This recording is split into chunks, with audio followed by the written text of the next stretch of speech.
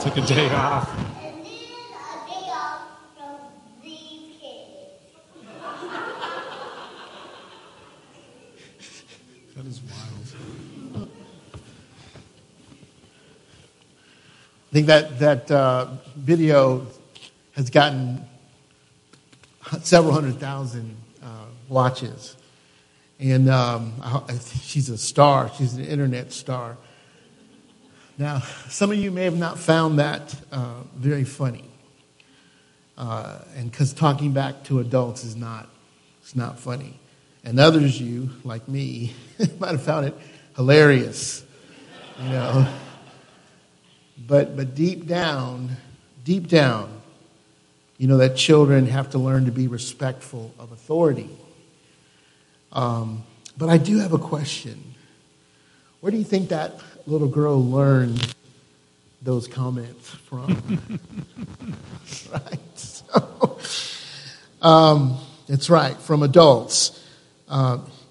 If you have children, or if you have taken care of children, I feel like you've been given a gift. And I'm talking about when they rebel. I think when the children you're caring for rebel, we get a little bit of a taste of what God must feel like when we rebel, when we turn away from Him. A couple of weeks ago, Pastor Greg preached on the Israelites crossing the Red Sea. And after they crossed the Red Sea, they started to travel toward the Mount Sinai. And if you've been reading with us, or if you're familiar with the story from the book of Exodus, they were traveling to the Mount Sinai. This is where Moses met God. He saw God in a burning bush, and God called him to lead the people of Israel out of Egypt. Unfortunately, from the time they left the Red Sea to the time they got to the Mount Sinai, they did not go without an incident. There was a couple of major incidents that occurred when the people complained. They complained about not having any food. They complained about not having any water. And of course, God provided for the children of Israel what they needed. But we learn that they quickly turned from God. They quickly turned against Moses, and because they were unhappy, and they were not satisfied, even though God had set them free from Egypt. Well, the children of Israel finally did reach Mount Sinai, and Moses goes up on the mountain to meet with God, and this is where God gave Moses the Ten Commandments. If you're familiar with the movie, the Cecil B. DeMille movie, the Ten Commandments, you know. Even if not, if you read the Bible, you haven't seen the movie, but you read the Bible, you know the story. And Pastor Greg's going to be preaching about the Ten Commandments in a couple of weeks. Well, Moses went up to the mountain, got the Ten Commandments, and he was going back down, and he was communicating to the people what God was saying. And it says in the text that Moses came down and shared with the children of Israel what God had told them, the Ten Commandments. Well, then he goes back up to the mountain, and he is there for 40 days. That's a long time. Well, let's look at what happened. Exodus chapter 32, verses 1 through 8. If you have a Bible, if not, you can look at the screen. It says, when the people saw that Moses was so long in coming down from the mountain, they gathered around Aaron and said, "Come, make us gods who will go before us. As for this fellow Moses who brought us up out of Egypt, we don't know what has happened to him." Aaron answered them, Take off the gold earrings that your wives, your sons, and your daughters are wearing, and bring them to me. So all the people took off their earrings and brought them to Aaron. He took what they handed him and made it into an idol cast in the shape of a calf, fashioning it with a tool. Then they said, "These are your gods, Israel, who brought you up out of Egypt." When Aaron saw this, he built an altar in front of the calf and announced, "Tomorrow there will be a festival to the Lord." So the next day the people rose early and sacrificed burnt offerings and presented fellowship offerings.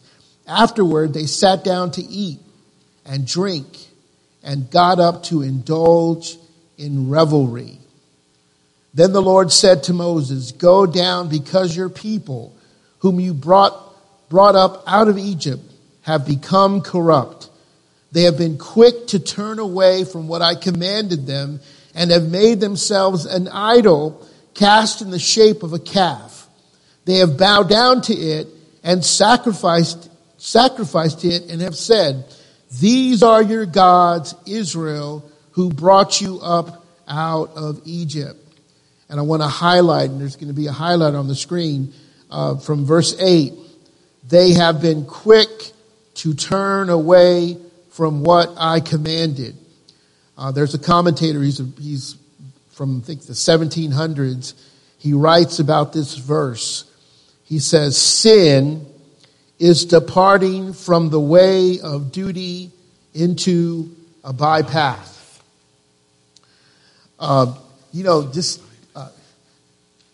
God gave them the 10 Commandments. "Thou shalt have no other gods before me. You shall not make any graven image." And again, you guys know what that is. You tell your kids, "Stay away from the cookie jar." And you turn your head and where are they? Over there by the cookie jar. So quickly did the children of Israel, just like us, so quickly we turn. We turn away from the Lord. You know, there are some passages in the New Testament that refer to the children of Israel's time in the wilderness. And we're going to look at a couple of those in this morning. And I want to start with Hebrews 3, verse 8. And the NIV says, "Do not harden your hearts as you did in the rebellion during the time of testing in the wilderness." And then the King James Version, I like what the King James Version says, "Harden not your hearts as in the provocation in the day of temptation in the wilderness." Provocation. You know what word comes from that? Provoke. Have your children ever provoked you? What about, has your spouse, your husband or your wife ever provoked you? Right? So the provocation, they provoked the Lord to anger. Albert Barnes, who wrote a commentary on the entire Bible, he talks about the word rebellion, and he says, "In the embittering is what it means, embitters or provokes the mind as disobedience. Here it refers to what the children of Israel did to embitter the mind of God against them. That is the course of conduct which was adopted to provoke him to wrath." They provoked God to anger by doing what he explicitly had told them not to do. So this morning, I want to talk about rebellion. And I want to talk about what led the children of Israel to rebel from God. And just as a reminder, the same thing can happen to you and to me. Let's first start off with the recipe for rebellion. What is the recipe for rebellion? It starts with familiarity with God. Familiarity with God. The children of Israel had the privilege of seeing God's power in tangible ways. I do like that movie. That's a classic movie, the 10 Commandments. Because you see God doing the plagues. You see God, the hail and the darkness and the frogs and the blood. And then you see God moving the Red Sea, parting the Red Sea. The children of Israel saw God's power. They saw his mighty deeds in visible and tangible ways. Look at Exodus 13, verses 21 and 22. By day the Lord went ahead of them in a pillar of cloud to guide them on their way, and by night in a pillar of fire to give them light, so that they could travel by day or night. Neither the pillar of cloud by day nor the pillar of fire by night left its place in front of the people. Can you imagine a cloud following you home? And then you go outside at night and the cloud is burning. You might call for a counselor and go for a therapy session because you're not sure what you're seeing. They saw God's visible representation that he was with them through the cloud. And it says it never left them. Anytime they wanted to know, hey, are we leaving today? They would see the cloud move. Or if we're leaving tonight, they would see the cloud, the fire move. They saw that. Look at Exodus 19. They come to the mountain. Look what happened. Exodus 19, verses 16 through 18. On the morning of the third day, there was thunder and lightning with a thick cloud over the mountain, with a very loud trumpet blast. Everyone in the camp trembled.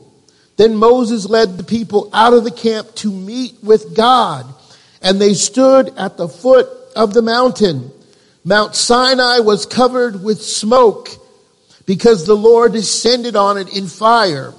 The smoke billowed up from it like smoke from a furnace.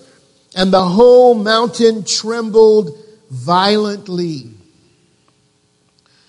This is before they had even received the 10 Commandments. This is before they had even built the golden calf. Look at Exodus 20, verses 18 through 20. When the people saw the thunder and the lightning and heard the trumpet and saw the mountain in smoke, they trembled with fear. They stayed at a distance and said to Moses, "Speak to us yourself and we will listen, but do not have God to speak to us or we will die." Moses said to the people, "Do not be afraid. God has come to test you so that the fear of God will be with you to keep you from sinning."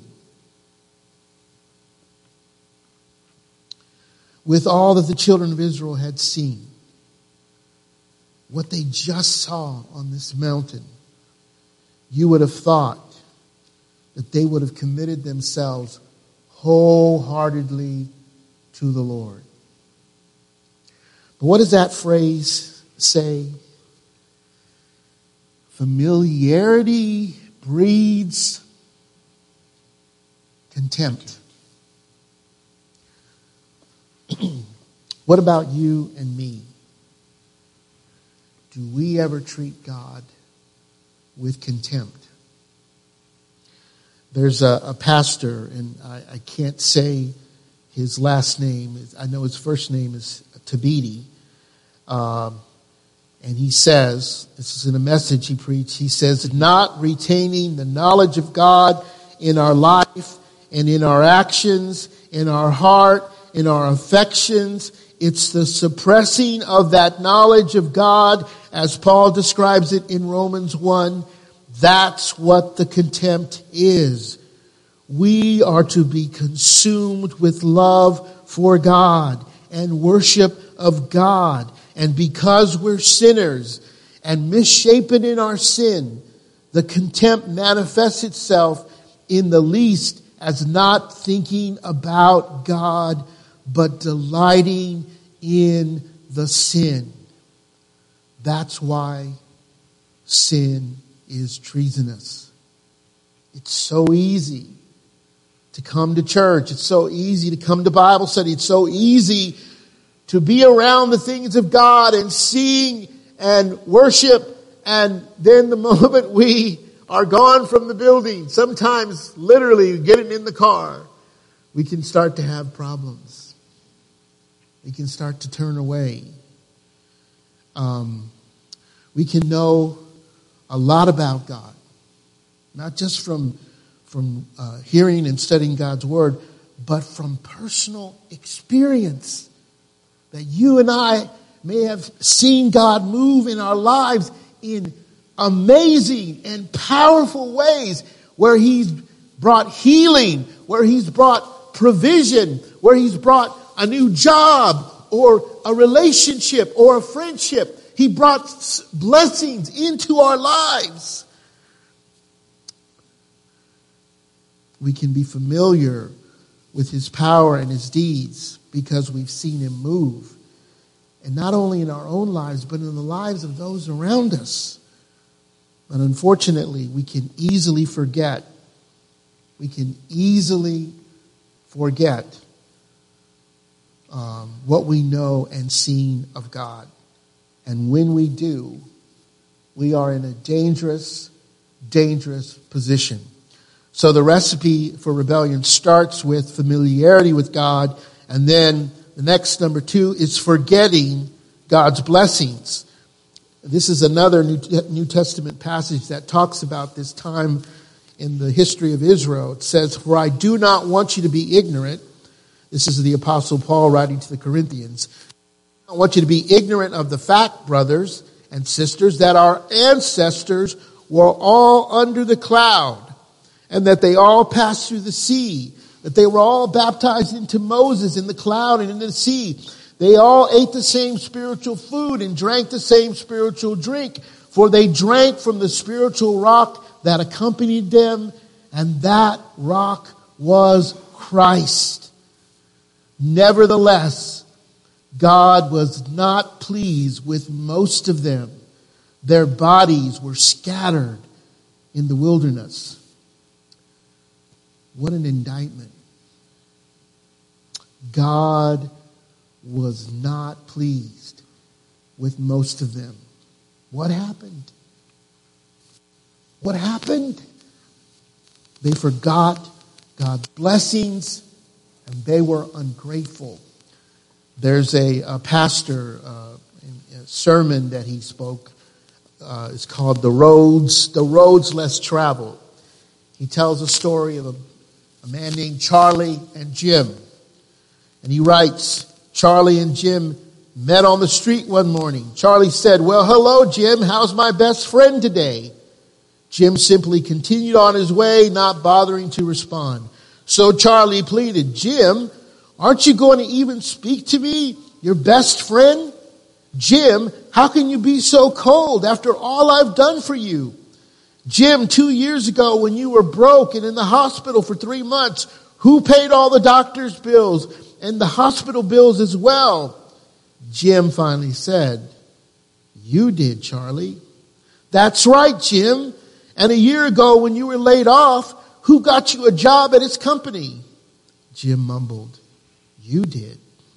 'And 6 months ago while at the beach you were drowning, who was it that risked his life, swam into the surf, and rescued you?'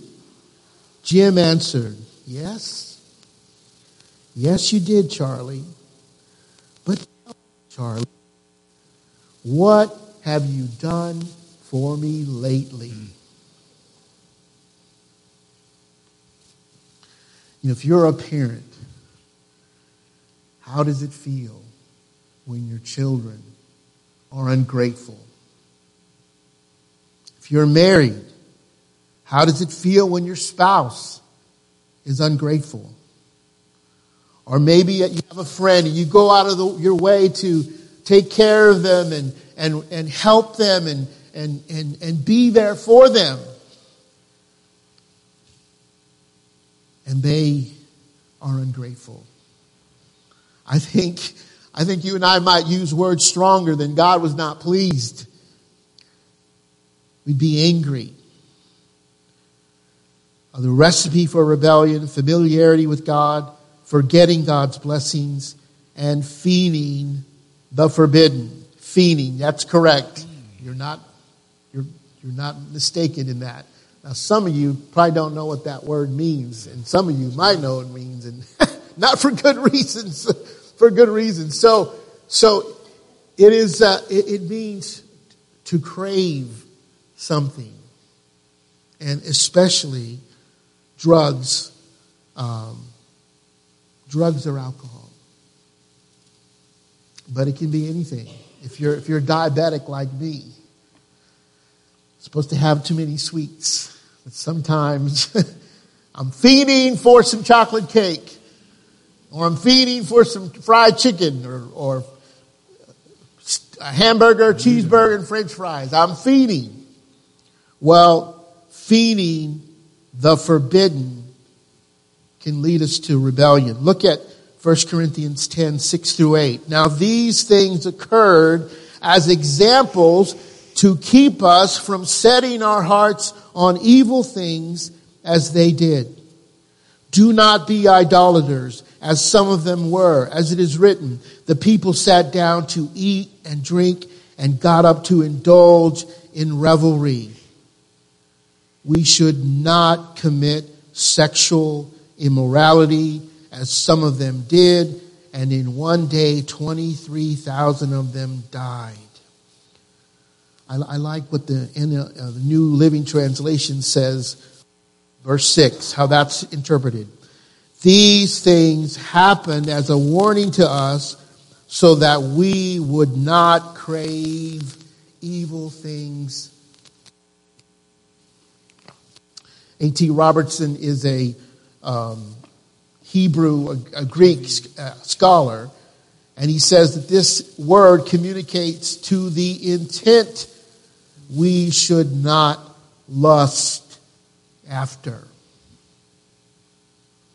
What does it mean to lust after something? It doesn't mean, oh, I'm hungry, I want a cheeseburger. That's not lust. I want to get some sleep. Those are legitimate needs. Lust means to have an inordinate desire for something that God has not given us. So I'll be very honest. I'm single. But guess what? I'm a man just like any other man sitting in here. But God has chosen not to give me a wife. So it would be sinful for me to go outside of God's plan to get my physical needs met. And lust is something that not just single men do, but married men have a problem. An inordinate desire for something that God has not given us. You think of Eve in the garden. She could have eaten any tree in that garden. Hundreds, I don't know, maybe more. And she got fixated on the one tree that she was not supposed to eat from. John Piper says, preferring anything above Christ is the very essence of sin. It's interesting about Adam. I don't know that Adam lusted after the fruit on the tree that they weren't supposed to eat from. But I can tell you one thing. He preferred his wife over God. The Bible says we're not to have anything come before God. God wants us to love our families, our children, our spouses, but He doesn't want anything to come. What did Jesus say? Unless you're willing to leave your mother, your father, your children, your spouse. In fact, in one translation, He says, unless you hate. He didn't mean to hate. Some of you were like, oh, really? I get to hate my family? No. He did not. But anything compared to our love for God should be like hate.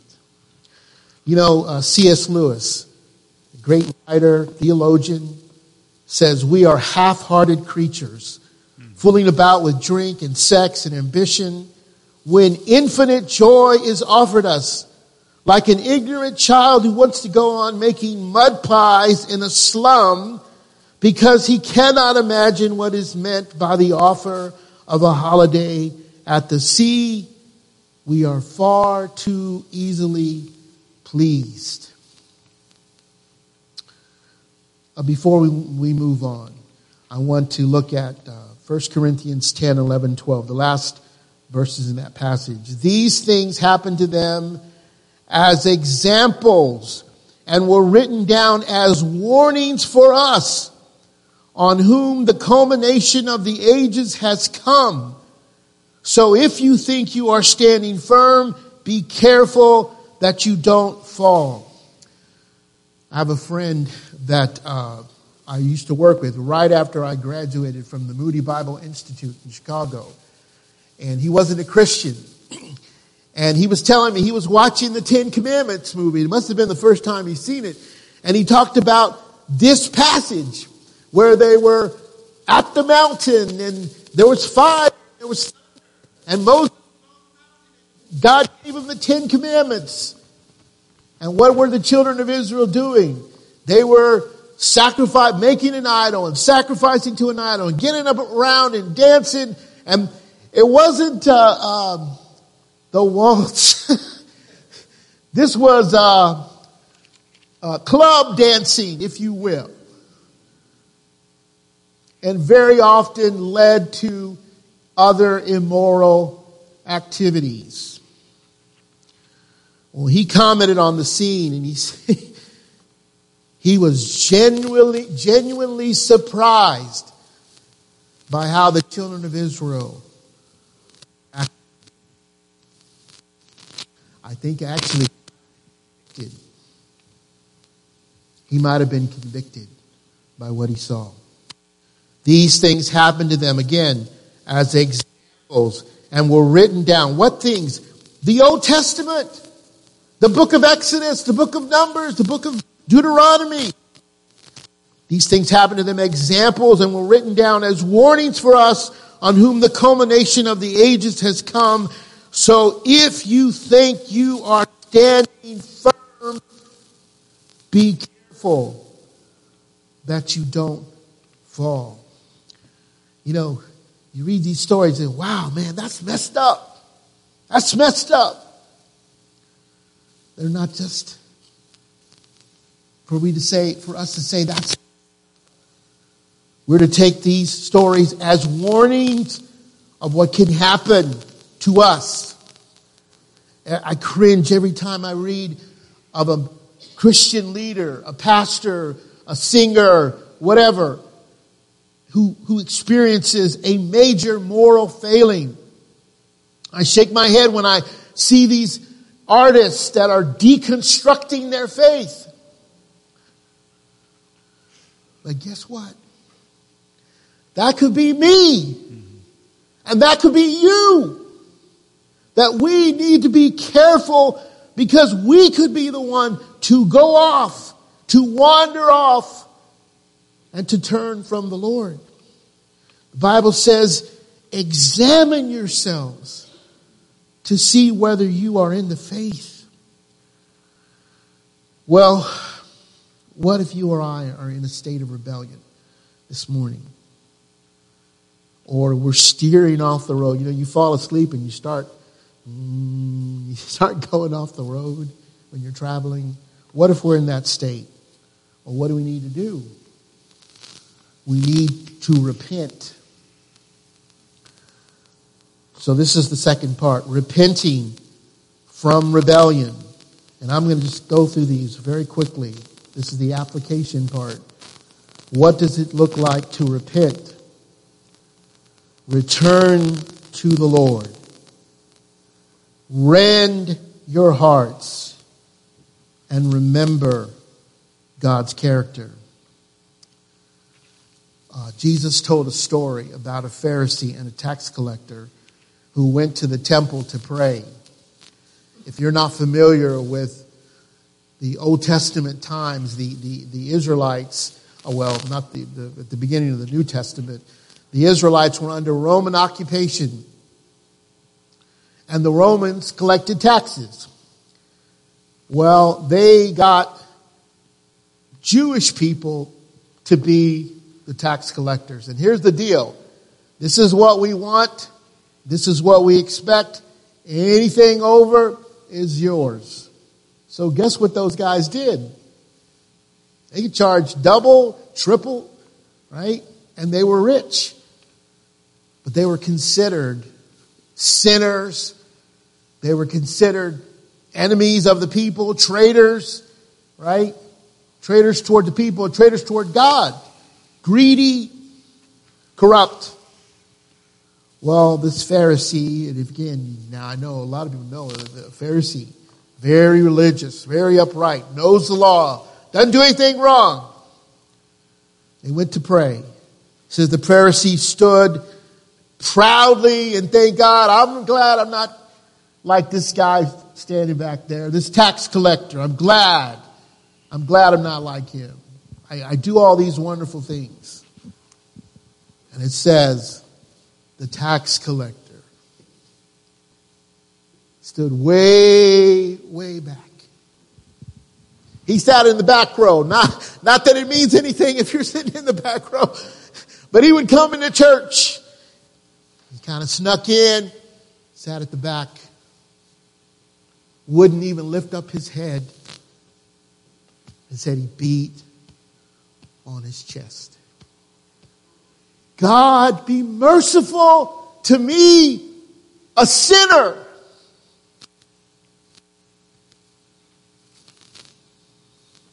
That's what repentance looks like. He came back to God. He returned to God. He remembered, he rended his heart. He rent his heart. He was broken about his sin. And I wonder if he remembered, like all good little Jewish little boys would have known, what God said about himself. Exodus 34, 6 through 7. He said, the Lord, the compassionate and gracious God, slow to anger, abounding in love and faithfulness, maintaining love to thousands, and forgiving wickedness, rebellion, and sin. Yet he does not leave the guilty unpunished. He punishes the children and their children for the sin of the parents to the third and the fourth generation. You know, when the children of Israel were worshiping the golden calf, and Moses went down and he rebuked them, and God said, I'm done. I'm done, Moses, like the Lord. I'm done with you. I'm done. I'm not going to go with you to the land of Canaan. And Moses said, no, please go with us. Please don't go, don't send us if you're not going to go with us. And God said, okay, I'll go. But that wasn't enough for Moses. I think he wanted something a little more. And he said, show me your glory. And God said, I'm going to show you. Put that back up, that last slide up again, Lydia. He said, I'm going to show you my glory. I'm going to show you who I am. I'm going to declare my name. I don't like it when people say, oh, the God of the Old Testament is wrath and fire and judgment. Believe, he's holy. He is holy. And even in that text, he says he will not leave the guilty unpunished. But what does he say? What does he say about himself? The Lord, compassionate and gracious God, slow to anger, abounding in love and faithfulness, maintaining love to thousands, and forgiving wickedness, rebellion, and sin. How can we receive that? How can our sin be atoned for? Jesus died in our place. He bore the penalty of our sin. If we just simply call out to him and ask him to save us, to forgive us, he will. Let's pray. Father, we just thank you, Lord, that though, Lord, you are holy and you hate it when we turn away. You hate it when we rebel against you, Lord. And we do so easily, so often, Father. But we thank you, Lord, for the promise of mercy. Mercy is when you don't give us what we deserve, Lord, because you punished your Son, Lord. Lord, wherever we are, may we turn to you. May we call out to you for forgiveness for the first time, Lord. Or if we've wandered off, Lord, I pray. In Jesus' name, amen.